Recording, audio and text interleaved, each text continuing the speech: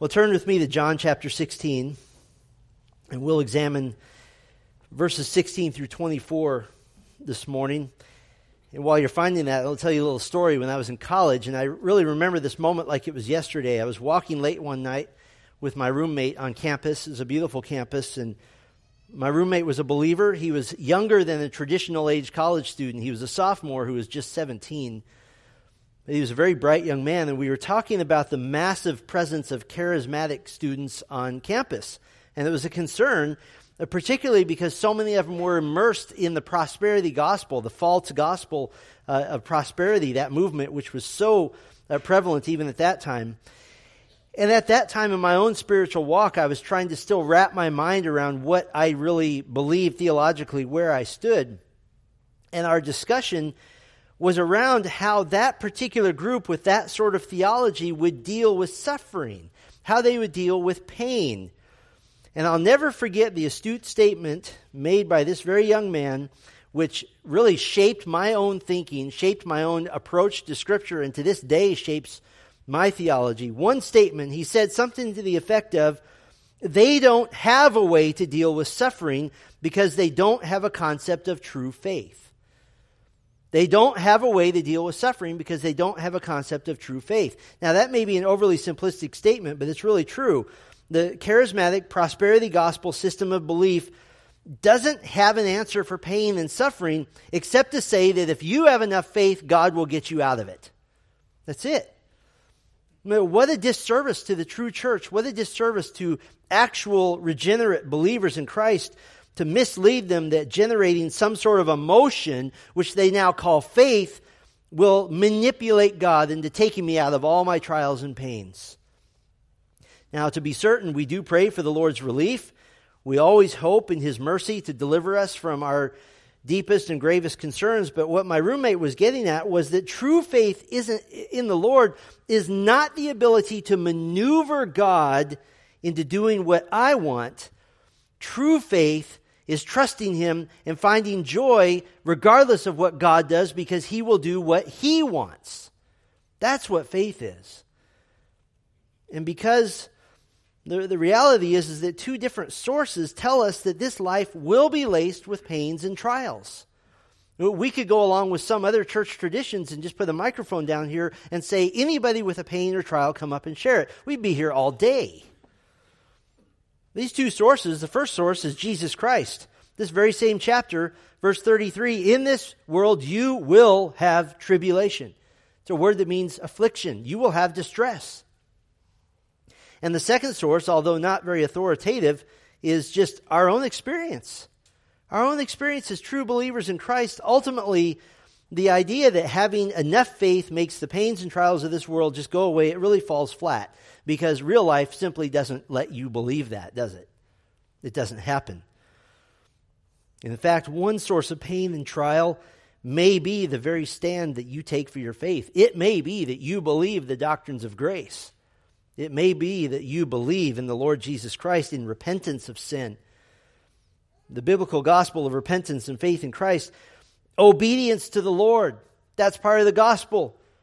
And that is expected of true believers. And you may suffer because of that. Because the sign of genuine conversion, that is of repentance and obedience, that does have a cost. It has a cost. And that's the topic we've been exploring in John 15 and 16. We're calling costly Christianity. And we're almost done with these chapters, but so far in these two chapters, we've looked at the cost of fatherly discipline, committed perseverance, fruitful prayer, unconditional obedience, sacrificial love, gospel mission, hateful persecution, total rejection, gospel defense, scriptural loyalty. And today I'd like to look at the cost of current sorrow. And if you recall, this entire series is for the reason of pushing back against the free grace movement, which says that you can, one time when you're 6 years old, make a verbal profession of faith in Christ and then live like the devil for the rest of your life and you're still saved. That you can incur no cost whatsoever for following Christ and you're still saved. And we're pushing back hard against that with the evidence of Scripture. Well, to get into our text now, we begin to see Jesus drawing his farewell discourse to a close. And now some big concepts, important concepts, they really begin coming even more rapid fire in these final instructions to his apostles. We see big themes like going and coming and grief and joy and turmoil and peace, asking and receiving, seeing and then not seeing. There's all kinds of drama. There's all kinds of contrasts that really crescendo here to the end of chapter 16. And in this farewell discourse, Jesus is right in the middle of absolutely shattering some of the expectations that his disciples have. He's just hours, maybe even minutes from his arrest, and the time in which all of them will desert Jesus for a time, and the realization that something terrible is about to happen to Jesus is just now coming to them. In fact, here in chapter 16, verse 6, Jesus said, "But because I have said these things to you, sorrow has filled your heart."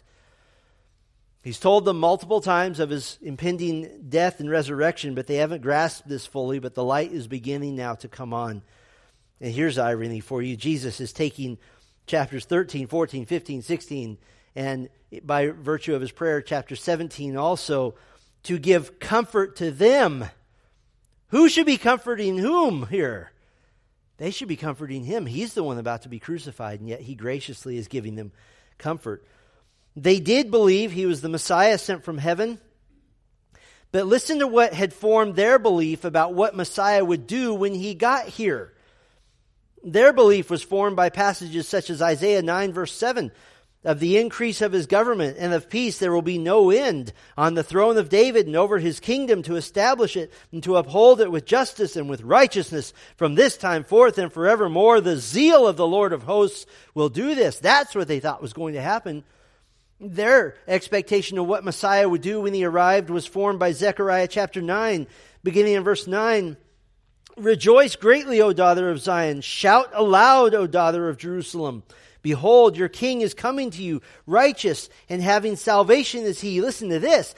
"Humble and mounted on a donkey, on a colt, the foal of a donkey." That just happened 3 days earlier.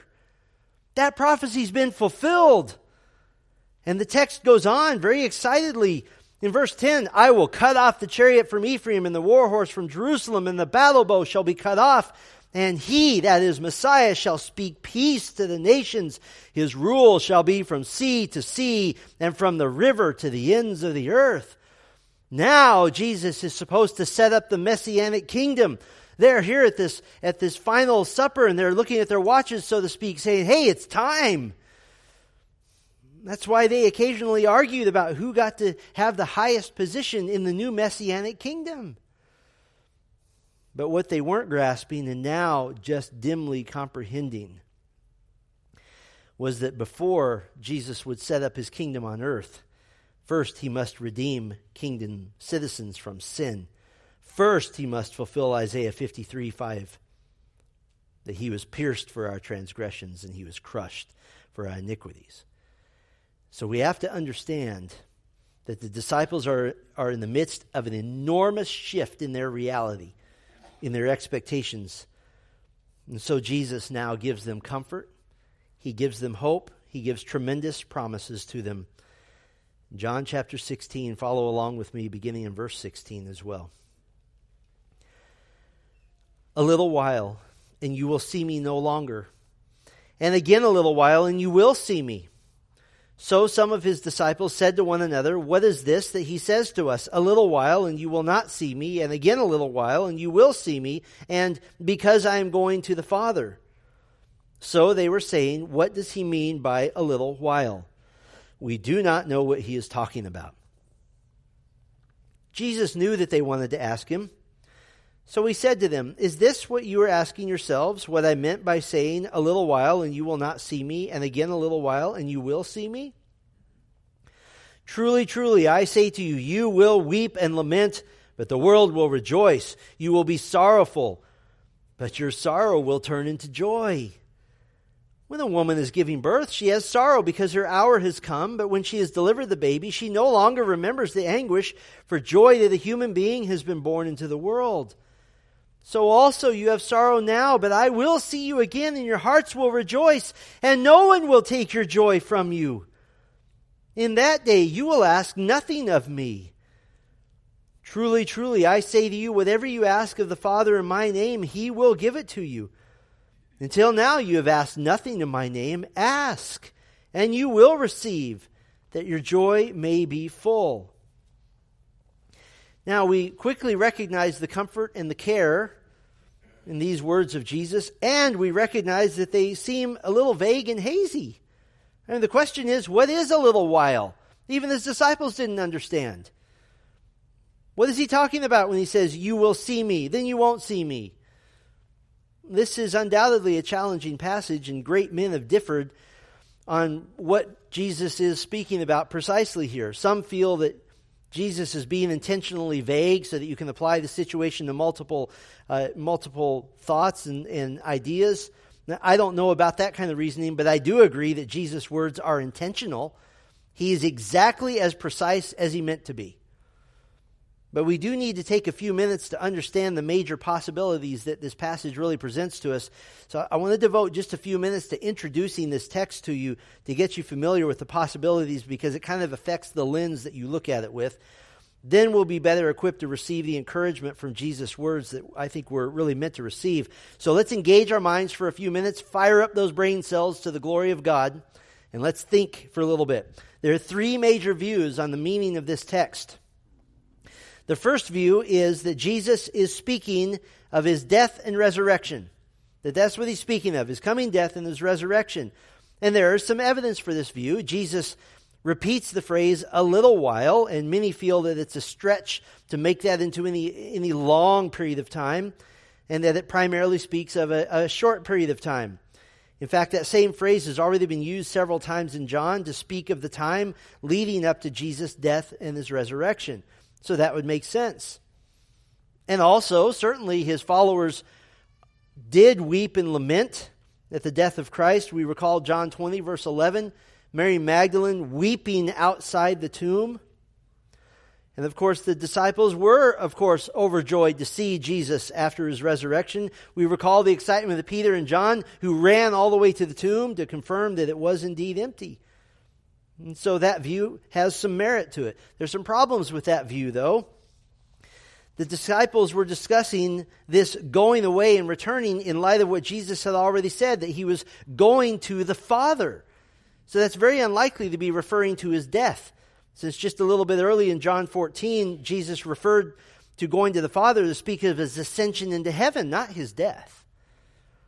And yes, the disciples were overjoyed to see Jesus after his resurrection, but he was only with them 40 days and he left again. This is hardly the everlasting joy that's promised in verse 22.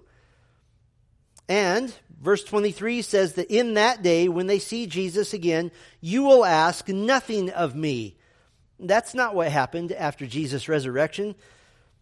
Acts 1 verse 3 records that Jesus spent his time with the disciples teaching them about the kingdom, and certainly that would include questions on their part. In fact, the last words of the disciples on this earth to Jesus before he ascended into heaven was a question. Acts 1 verse 6, Lord, will you at this time restore the kingdom to Israel? And basically, and I paraphrase, he answered, we'll see. And then he goes up. So that view has some problems. There's a second major view. Jesus is speaking of his ascension into heaven and then his second coming someday. Of his going away to heaven and his second coming. And this has maybe a little more weight to it. There are some evidence in favor of this view, evidences rather. There seems to be some big end times type language happening in the text. We have this illustration in verse 21 of the pregnant woman, this isn't metaphorical, it's just a nameless woman, it's just a word picture. But that's very reminiscent of the exact same picture given in Isaiah about the time right before Messiah's return. Isaiah 26:17 speaks of this time as being like, quote, a pregnant woman who writhes and cries out in her pangs when she is near to giving birth. The reference to Jesus going to the Father, this certainly has a big eschatological picture in view as well. And if Jesus is trying to explain about his death and resurrection, he's already spoken very openly about that. He said, I'm going to die, and in 3 days I'll be raised. And so if he's becoming more vague, that doesn't seem to serve any purpose. And so that view has some merit to it of his ascension and his second coming. But there's also problems with that view. The illustration of the woman giving birth and her pains is used elsewhere, such as Isaiah 26. But the pains in Isaiah 26 are associated with the catastrophic events of the Great Tribulation on the earth right before Christ's return. That's not the case here. In this case, the illustration of the pregnant woman is used of the personal sorrow of the disciples themselves. So, same illustration, different contexts, completely different purposes. And if Jesus is speaking to them here about the joy that they will experience at the second coming, which we don't deny at all, it seems disjointed that all of a sudden in verses 23 and 24, he's encouraging their prayer life now. He suddenly jumps back and forth between time frames. Also, Jesus says several times, in a little while. This is the Greek word mikros. We get micron from this. It just means little. And it's all it means. It can be used in many different ways. It can mean that a person is little, or a time frame is little, or even that you're the smallest in importance in a group of people. It's the same word used to speak of children as little ones in Matthew 18:6, or the mustard seed as the smallest in Matthew 13:32. The word is used 46 times in the New Testament, and every single time, with one possible exception, mikros is never used metaphorically to mean something that's actually big, but we're just saying it's small. It's never used that way. In other words, every time mikros is used in reference to time, it really means a short time. A few days, a couple of months, maybe a couple years at the longest. It's never used to speak of a long age or an epoch of time. And in John's gospel in particular, every other time Jesus used mikros, it always was no longer than a few months. Every time. One more view, the one which I think has the fewest difficulties and at best fits the immediate context of Jesus' instruction to the disciples, and it's a little bit of a surprise, that Jesus isn't speaking primarily of his death and resurrection, nor is he speaking of his ascension and his second coming. Very simply, he's speaking of the coming of the Holy Spirit at Pentecost. Now let's test that theory against the text. Verse 16, a little while and you will see me no longer, and again a little while and you will see me. This best fits the usage of mikros, in that the coming of the Holy Spirit from the moment Jesus says these words would be about 2 months away. And so, from a language standpoint, that fits. How about verse 17? So some of his disciples said to one another, what is this that he says to us? A little while and you will not see me, and again a little while and you will see me, and because I am going to the Father. The disciples connected their question here about what he meant in his saying, because I am going to the Father.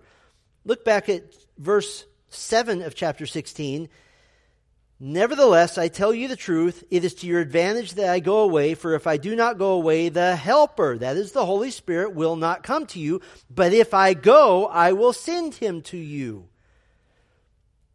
So speaking of the coming Holy Spirit, in chapter 14, verse 18, Jesus says, I will not leave you as orphans, I will come to you. He equates himself with the Holy Spirit. This is very consistent with the Apostle Paul declaring in Romans 8, verse 9, that the Christian has the Spirit of Christ dwelling in him. This is consistent with Jesus' own promise that he would make before his ascension. Matthew 28:20, I will be with you always, even to the end of the age. Let's test it against verses 20 through 22. They will be sorrowful at the death of Christ. They will be joyful at his resurrection. But verse 22 says, no one will take your joy from you. This can't be the ascension of Christ into heaven, because that did cause grief. That caused a trial. The permanent joy he's promised here is more appropriately attributed to the coming of the Holy Spirit. Galatians 5:22 lists the fruit of the Spirit, which is love, what? Joy. Let's test it against verse 23. In that day you will ask nothing of me. This is not speaking of prayer requests. This is literally speaking of, you won't ask me questions. The Greek verb here to ask is used only of Jesus' prayers in this gospel. It's never used of the prayers of anybody else. When the disciples are the subject with this verb, it means they're asking questions. They're not making requests, they're just asking questions. And in fact, in the second half of verse 23, the subject does turn to prayer, and now you have a different Greek verb used to speak of asking in terms of making a request. So why would they ask no more questions of Jesus? We've already seen it. Look at verse 13. When the Spirit of truth comes, he will guide you into all the truth. For he will not speak on his own authority, but whatever he hears, he will speak, and he will declare to you the things that are to come. With the coming of the Holy Spirit through the apostles, all their questions would be answered. All of them. And we have some pretty impressive examples. For example, 2 Peter 3, beginning in verse 11, Peter gives us our greatest level of detail concerning the future melting down of the old earth, the old heavens, at the end of all things.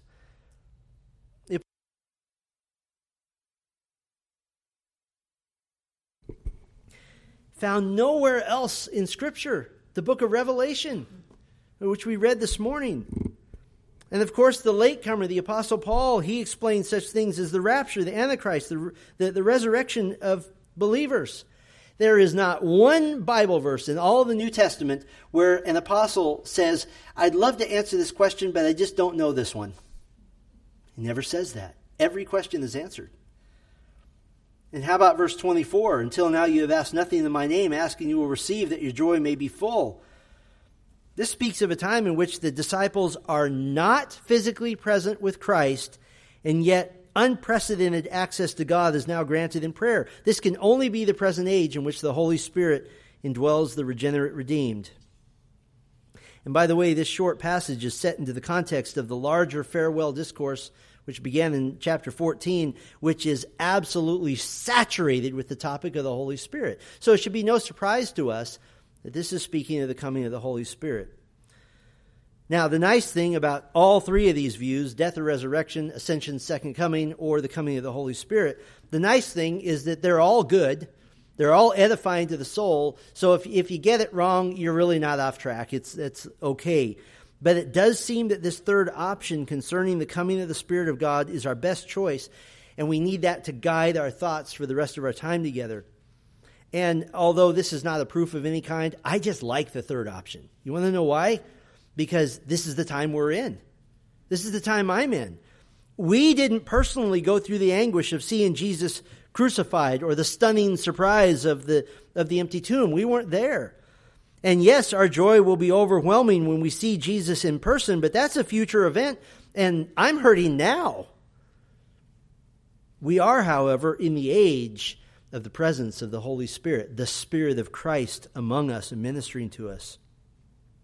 And so based on that view, but definitely giving a nod of respect to the other two views, I want to shift from our brain cell deductive thinking to simply letting this text minister to our hearts as we're being faithful to Christ at times of our own suffering and pain, because part of the cost of following Christ is that we suffer currently.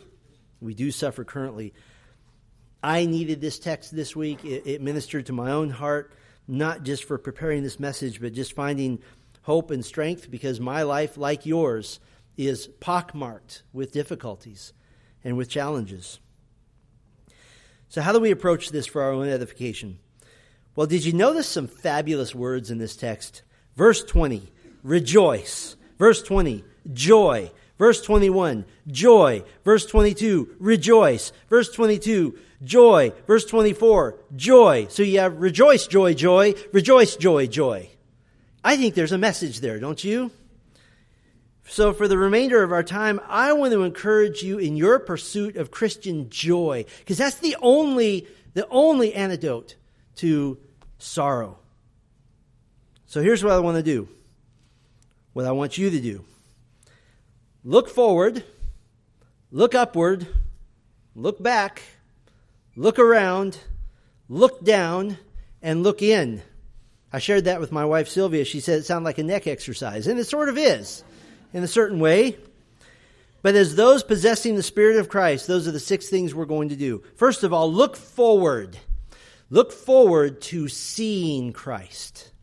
Look forward to seeing Christ. Now, we've leaned heavily toward the view that Jesus is speaking specifically of the coming of the Holy Spirit in verse 16, the Spirit of Christ. But doesn't the phrase, in a little while you will see Jesus, doesn't that bring joy to your heart? It does me. And we're on solid ground as taking this at least as an application, because other passages directly connect our joy to looking forward to being united with Christ. Let me give you some aspects of being united with Christ for you to look forward to. Just 3 of them. First of all, look forward to His physical presence. Look forward to His physical presence. 1 Thessalonians 4:17 and 18. Then we who are alive, who are left, will be caught up together with Him in the clouds to meet the Lord in the air, and so we will always be with the Lord. Therefore, encourage one another with these words. Just the very presence of Christ. There will be a moment in time that you will see Jesus. There will never again be a moment where you won't see Him. Never. Look forward to His physical presence. Look forward to His transforming presence. Look forward to His transforming presence. 1 Corinthians 15, 51 and 52, Behold, I tell you a mystery. We shall not all sleep, but we shall all be changed in a moment, in the twinkling of an eye, at the last trumpet. For the trumpet will sound, and the dead will be raised imperishable, and we shall be changed.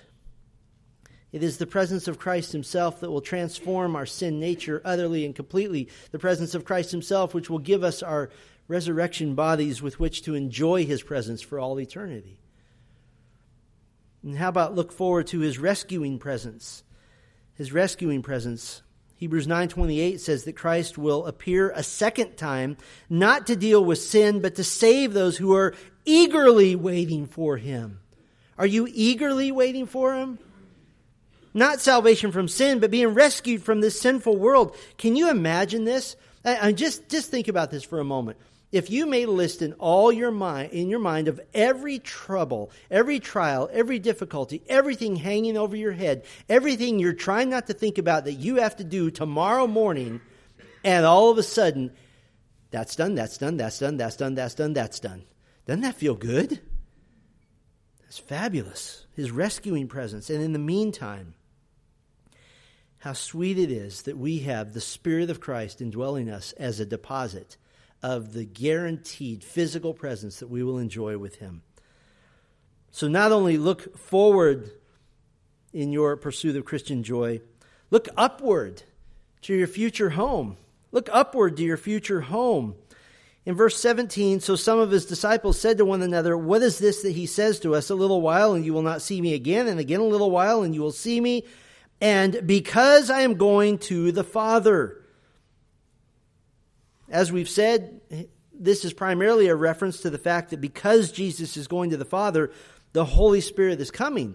But we're well within our rights hermeneutically to understand that in this same speech, in this very same talk, He made another reference to going to His Father. You remember it? It was right at the very beginning. Flip back a page to chapter 14, verse 1. Let not your hearts be troubled. Believe in God. Believe also in me. In my Father's house are many rooms. If it were not so, would I have told you that I go to prepare a place for you? And if I go and prepare a place for you, I will come again and will take you to myself, that where I am, you may be also. Now, we went through that in detail a few months ago when we went through that text, but I want to approach it from a slightly different angle. The gospel of Jesus Christ is not just about having your sins forgiven here and now. It's about preparing you. It's about qualifying you to be taken home to His Father's house. And in fact, being in Christ gives you the right and gives you the privilege to look upward to your true home. I want to point out a key verse that helps us understand the certainty and the right that you have to look upward to your true home. And this verse is 1 Peter 1:4. You don't have to turn there. It's short. It says that we have an inheritance that is imperishable, undefiled, and unfading, kept in heaven for you. Oh, these are important words. These are big words. We have an inheritance. Literally in Greek, you have a portion by law. That legally, the law of salvation is that once in Christ, you are never out of Christ. And once an heir of eternal life, you're always an heir of eternal life. It is the law of God. This is what the famous faithful of Hebrews 11 were looking forward to millennia ago. Hebrews 11, beginning in verse 13. These all died in faith, not having received the things promised, but having seen them and greeted them from afar, and having acknowledged that they were strangers and exiles on the earth. For people who speak thus make it clear that they are seeking a homeland. If they had been thinking of that land from which they had gone out, they would have had opportunity to return. But as it is, they desire a better country, that is, a heavenly one. Therefore, God is not ashamed to be called their God, for he has prepared for them a city. How glorious, how marvelous that is. Inheritance. Here's another important word we see in 1 Peter 1:4. This heavenly inheritance is imperishable. It's imperishable. It means incorruptible. It can't be corrupted from the inside out. It can't be spoiled. It can't be tarnished. It can't go bad, so to speak. The third important word, not only is it imperishable, our heavenly inheritance is undefiled. If it can't be corrupted from the inside out, undefiled means it can't be corrupted from the outside in. Heaven will never be invaded. Heaven will never be overthrown. Heaven is not concerned with the power of earth. Heaven will never be changed. And interestingly, our heavenly inheritance is also called unfading. It's a word that means it won't decay. Now, where does decay come from? Decay comes from the curse of sin. The curse of sin will never touch heaven. Not only will it never be spoiled from the inside out or from the outside in, it will never decay naturally. Heaven is just as perfect now as it was and always has been. Now, on this side of heaven, we don't have a record of what precisely it is actually like to enter heaven for the first time. I don't think words could really describe it. But I think we get a pretty good idea simply by what the Apostle Paul calls heaven. In 2 Corinthians 5:8, he calls heaven being home. Being home. Isn't that familiar? Isn't that kind? Well, in your pursuit of Christian joy, look forward. Look upward. Look back. Look back to the cross of Christ. Verse 20. Truly, truly, I say to you, you will weep and lament, but the world will rejoice. You will be sorrowful, but your sorrow will turn into joy. For the 23rd time in John's Gospel, Jesus emphasizes the importance of what he's about to say with his truly, truly, amen, amen. Yes, yes, this is true. This is important. When Jesus is murdered, the disciples will weep, they'll lament, the Jewish crowds will rejoice, the very ones who shouted, "Crucify him." And when Jesus was raised, the disciples' sorrow will be turned to joy. But did you notice something here? This is odd. Jesus didn't say, your sorrow will be replaced by joy. He said your sorrow will turn into joy. The Greek word is become joy. That which is sorrowful is also that which will now give you joy. It's not two different things, it's one thing. The very source of your sorrow is now the source of your joy. What is that? Well, that's the cross. That's the cross. And I think of poor old Peter, for example. He shamed himself at the very last by denying Christ 3 times while Christ was being interrogated and tortured. And yet, John 21 records the restoration and the forgiveness of Peter by Jesus. The death of Christ was devastating for Peter. As far as he knew, all of his hopes and dreams were shattered because of the death of Christ. And not to mention that, they were very good friends. And yet, listen to what Jesus says about the result of Jesus dying on the cross. And of course, being raised from the dead. 1 Peter 1:8, though you have not seen him, you love him. Though you do not see him now, you believe in him and rejoice with joy that is inexpressible and filled with glory. That which brought weeping and sorrow to Peter now is the very thing which brings him joy inexpressible. That is the cross. The beautiful first verse of Steve and Vicki Cook's hymn, I Will Glory in My Redeemer, it really explains this irony quite well, that what has caused our sorrow is now the cause of our joy. I will glory in my Redeemer, whose priceless blood has ransomed me. Mine was the sin that drove the bitter nails and hung him on that judgment tree. I will glory in my Redeemer, who crushed the power of sin and death. My only Savior before the holy judge, the Lamb who is my righteousness. And we even see this in the Lord's table.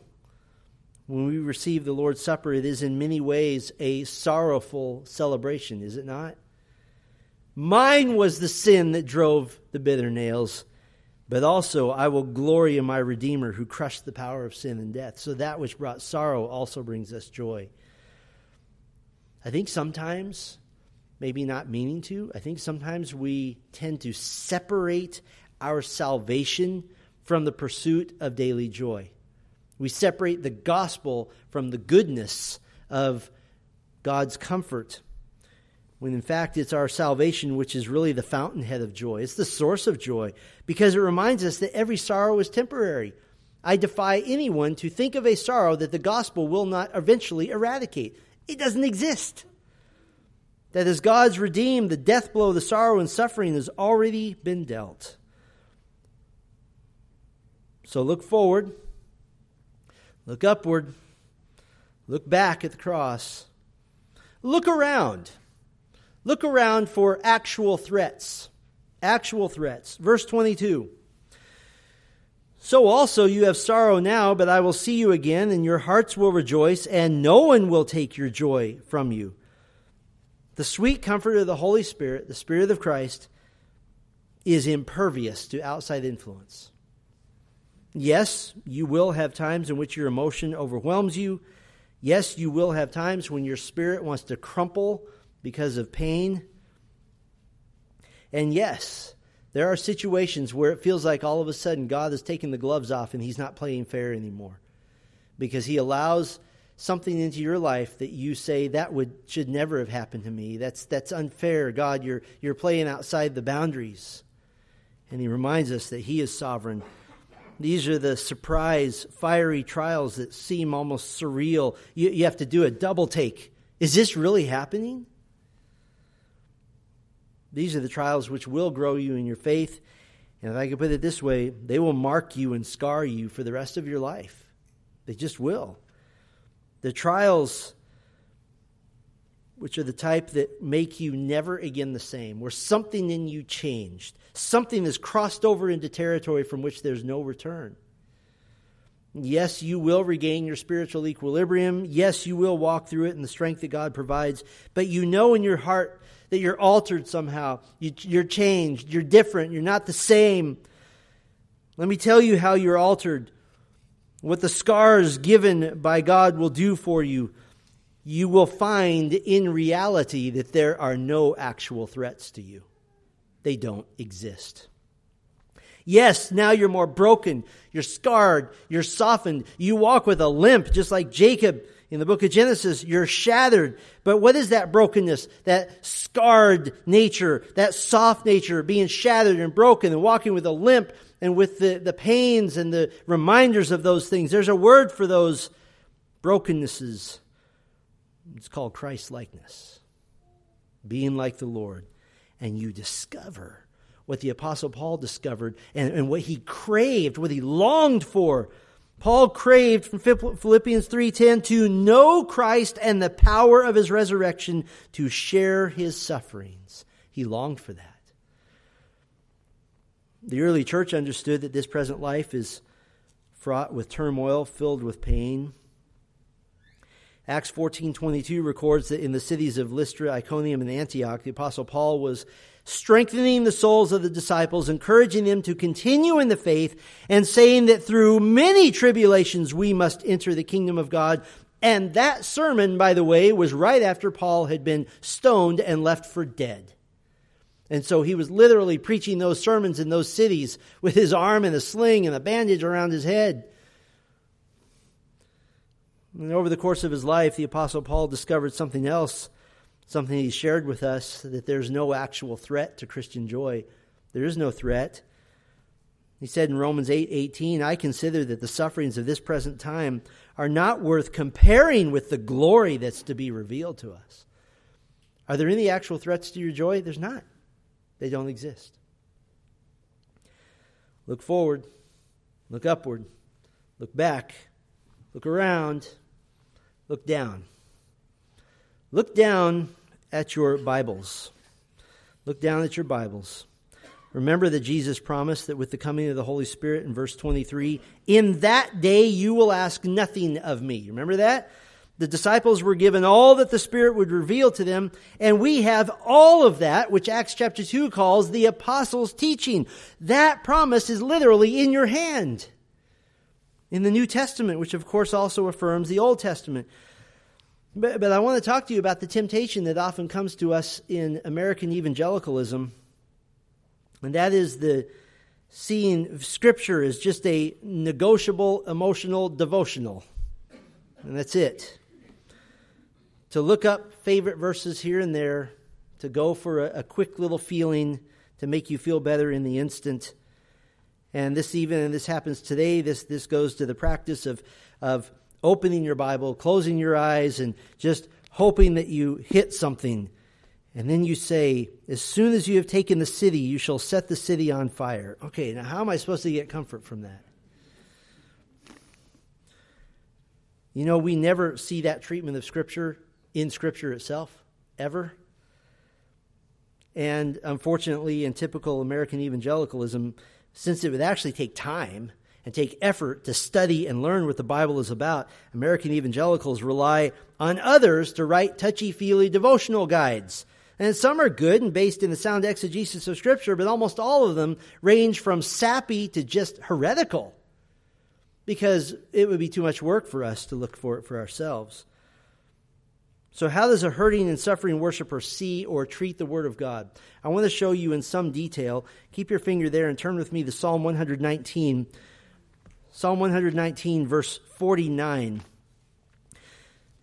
Verse 49. Psalm 119, of course, is that glorious, massive psalm, 176 verses, extolling the virtues of God's Word. And I just want to take one of the 22 sections, because this particular section, beginning in verse 49, has to do with how the Word of God interacts and intersects with a suffering believer. Look at the richness of this suffering saint's interaction with the Word of God, and I'm just going to make one point for every verse. Point number 1, the Scriptures are a source of hope. Scriptures are a source of hope. Verse 49, remember your word to your servant, in which you have made me hope. This verb, you have made me hope, it's just one word in Hebrew. And you know this construction, this verb form says, God has made him hope. God has done this for him. God has turned him into a person who is hopeful. And how has he done that? Through the Word, through the Scriptures. Here's a second point. The Scriptures give future guarantees. The Scriptures give future guarantees. Verse 50, this is my comfort in my affliction, that your promise gives me life. Now remember, in the Psalms, very often when the writer speaks of receiving life, this isn't metaphorical for salvation. It's just survival. It's that you've given me life. I'm still alive. I'm still breathing. I'm still here. But with the fuller understanding of Scripture, we're reminded that no one takes our life in Christ away from us. No one can do that. Scripture and Scripture alone contains all those certain promises. Here's another point. The Scriptures strengthen our faithfulness. They strengthen our faithfulness. Verse 51, the insolent utterly deride me, but I do not turn away from your law. Though enemies and suffering try to make you doubt God, even doubt your loyalty to Him, the Bible redoubles your strength, redoubles your resolve, redoubles your faithfulness. The Scriptures provide spiritual stability. They provide spiritual stability. They're the rudder. Verse 52, when I think of your rules from of old, I take comfort, O Lord. The comfort comes from the fact that the Word of God is never changing. It never has changed. It never will change. Here's another point. The Scriptures fire up loyalty. Scriptures fire up loyalty. Verse 52, hot indignation seizes me because of the wicked who forsake your law. Remember, your suffering is not just about your suffering. That's not what it's about. It's about testing your resolve to cling to Christ, to trust the Lord with all your heart. And the Scriptures fire up that loyalty to stand firm in the midst of sorrow. How about this one? The Scriptures accompany life. The Scriptures accompany life. I've always said that your life ought to have a background score, a music to go with it. I just think that would be so cool. This does.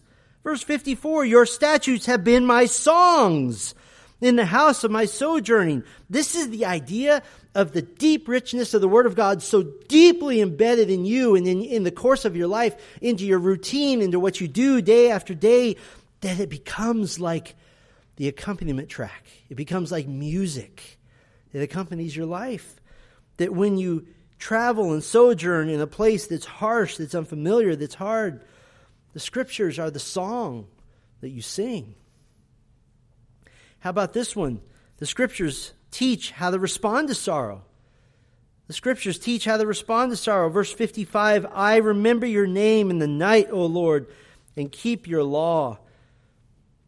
In the nighttime darkness, the psalmist remembers and keeps his law. And this is exactly what the Apostle Peter told suffering saints when he was writing 1 Peter.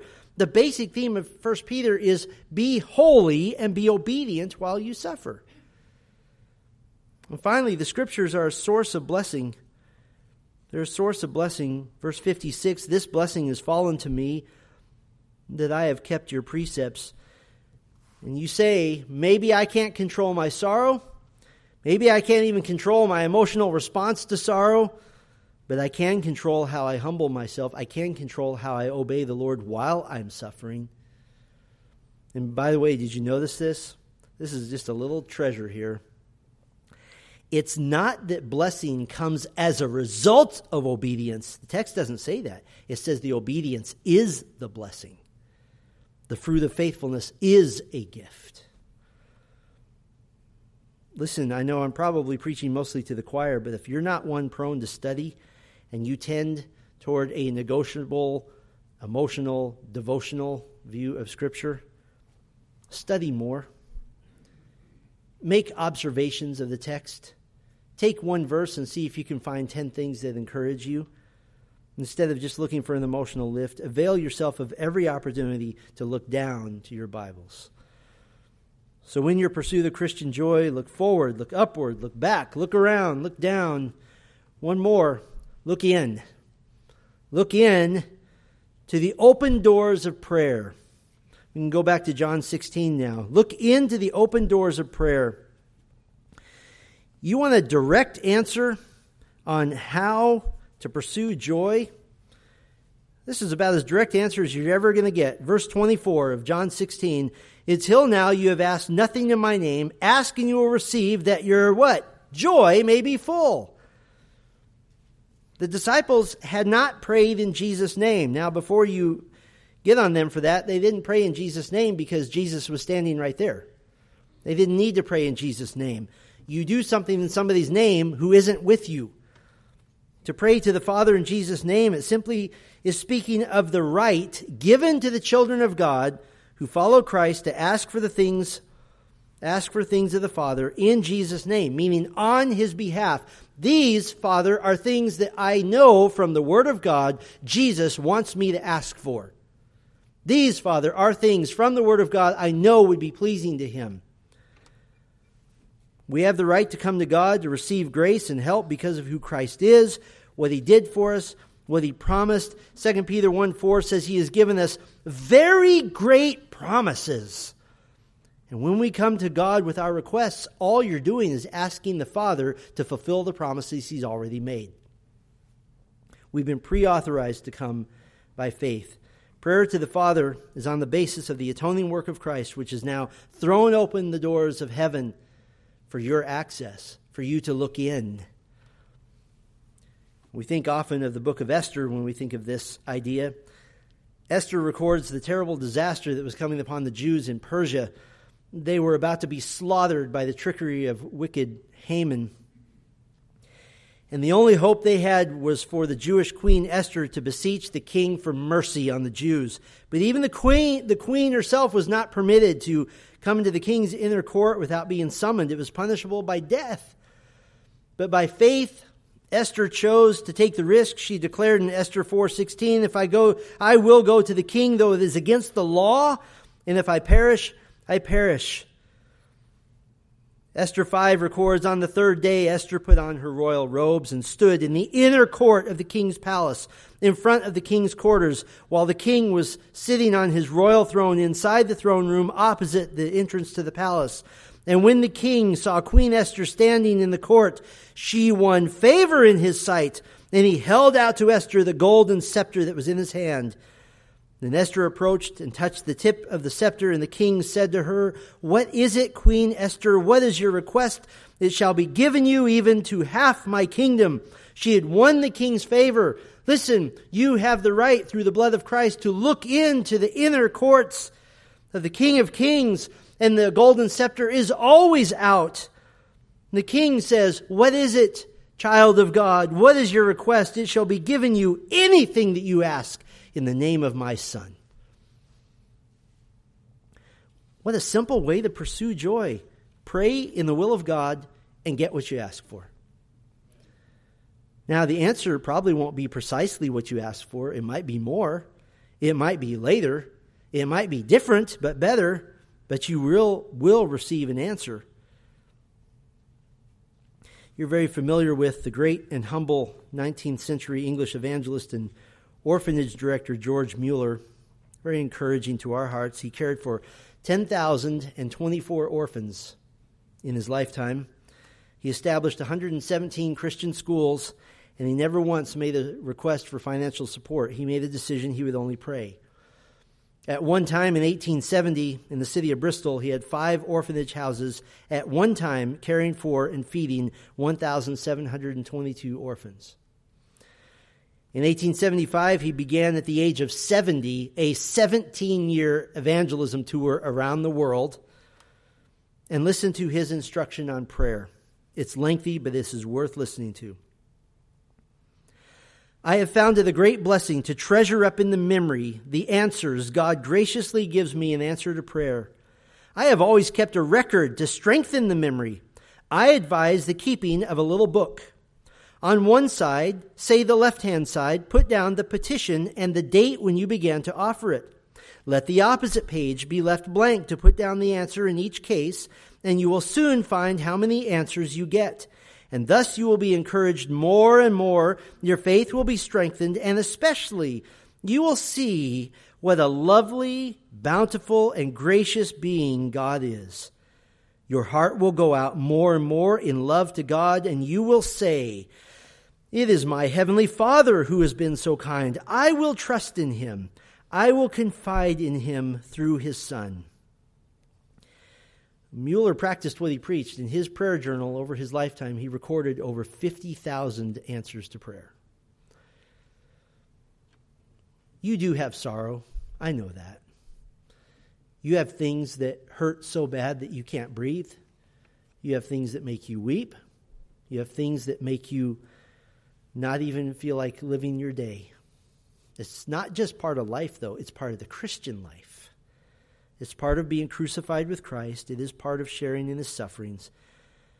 But listen one more time to this tremendous promise. In fact, let's read it together. Chapter 16, verse 22. Read this with me. "So also you have sorrow now, but I will see you again, and your hearts will rejoice, and no one will take your joy from you." Amen. Let's pray. Our Father, we acknowledge that to follow Christ, it costs. It costs everything. When Jesus was on earth, he said openly, "If anyone would come after me, he must deny himself, take up his cross, and follow me." Even as we are baptized, it symbolizes that we have died with Christ and we're raised with him. And so our lives as followers of Christ do have temporal sorrows to them, all under your sovereign plan, all which help produce Christ-likeness in us, and for that we're grateful. But sometimes in the moment it feels very, very hard. And so, Lord, I would pray for these precious brothers and sisters that in this moment, in this day, they would receive great encouragement and great comfort that Christian joy is ours any moment if we simply would look to you, if we would look to your word, if we would look to prayer, if we would remember that the Spirit of Christ himself indeed indwells us, looking forward to the coming of Christ, looking forward to our heavenly home, that in our very minds we can see through the information of Scripture our glorious future in which all sorrows are gone, every tear wiped away. Give comfort to those who need it the most. And Lord, for a man or a woman or a boy or a girl today who has not come to faith in Christ, who has not submitted to the Lord, who has not bent the knee, who has not repented of sin, I pray this would be the day, Holy Spirit, break their pride, break their arrogance, that they might in brokenness come before the cross and weeping over their own sin, ask for and receive the mercy that is given only through Jesus. Might this be the day in which they come to a salvation which is free, and yes, to suffer for a time with Christ, but then to go to glory for all eternity. We love you and we thank you. In Christ's name we pray. Amen.